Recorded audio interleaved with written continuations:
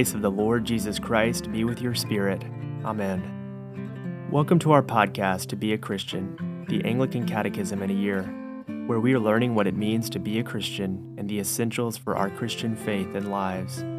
Each day we are reading one catechism question, the appointed scripture lessons, and concluding with a relevant collect from the Book of Common Prayer. If you would like to buy or download To Be a Christian, the official catechism of the Anglican Church in North America, head to anglicanchurch.net/catechism. As always, we encourage you to reflect on the catechism question and answer as we hear from the Holy Scripture readings and search for points of insight, deeper truth, and meaning for your lives.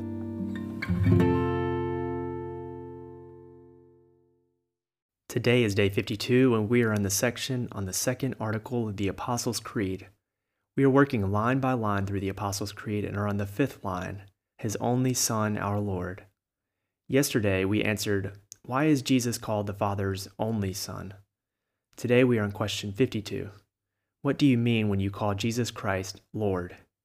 We will be reading from Daniel chapter 7, Matthew chapter 7, Luke chapter 9, Ephesians chapter 1, and Colossians chapter 1. We will conclude with the Collect for Christ the King Sunday.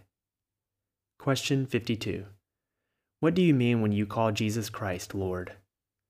I acknowledge Jesus' divine authority over the church and all creation, over all societies and their leaders, and over every aspect of my life, both public and private. I surrender my entire life to Him and seek to live in a way that pleases Him. Daniel chapter 7, verses 13 through 14. The Son of Man is given dominion.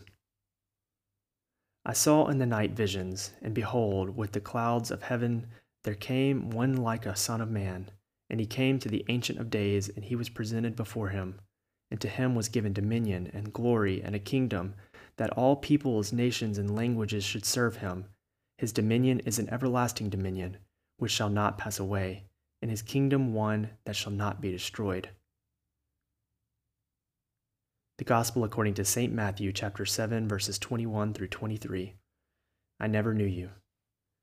Not everyone who says to me, Lord, Lord, will enter the kingdom of heaven, but the one who does the will of my Father who is in heaven. On that day many will say to me, Lord, Lord, did we not prophesy in your name and cast out demons in your name and do many mighty works in your name? Then I will declare to them, I never knew you. Depart from me, you workers of lawlessness. The Gospel according to St. Luke chapter 9, verses 23 through 26. Take up your cross and follow Jesus. And Jesus said to all, If anyone would come after me, let him deny himself and take up his cross daily and follow me. For whoever would save his life will lose it, but whoever loses his life for my sake will save it. For what does it profit a man if he gains the whole world and loses or forfeits himself? For whoever is ashamed of me and of my words, of him will the Son of Man be ashamed when he comes in his glory and the glory of the Father and of the holy angels. St. Paul's letter to the Ephesians, chapter 1, verses 15 through 23. For this reason, because I have heard of your faith in the Lord Jesus and your love toward all the saints, I do not cease to give thanks for you, remembering you in my prayers, that the God of our Lord Jesus Christ, the Father of glory, may give you the spirit of wisdom and of revelation in the knowledge of him, having the eyes of your hearts enlightened, that you may know what is the hope to which he has called you, what are the riches of his glorious inheritance in the saints, and what is the immeasurable greatness of his power towards us who believe according to the working of his great might, that he worked in Christ when he raised him from the dead and seated him at his right hand in the heavenly places, far above all rule and authority and power and dominion, and above every name that is named, not only in this age, but also in the one to come. And he put all things under his feet and gave him as head over all things to the church, which is his body, and the fullness of him who fills all in all. St. Paul's letter to the Colossians, chapter 1, verses 16 through 18.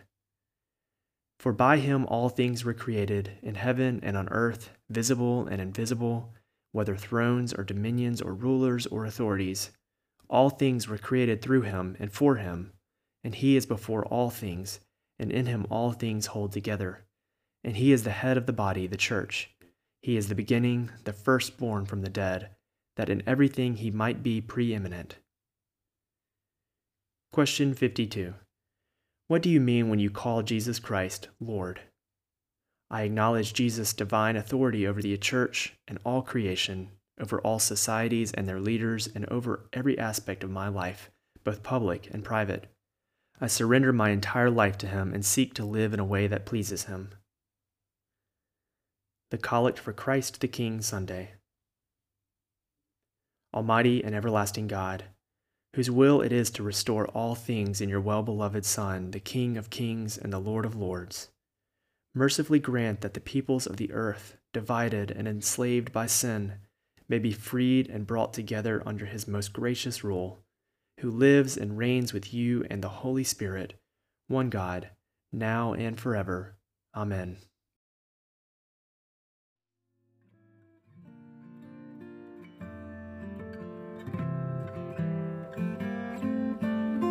Let us bless the Lord. Thanks be to God. May you grow in peace and knowledge of our Lord and Savior Jesus Christ.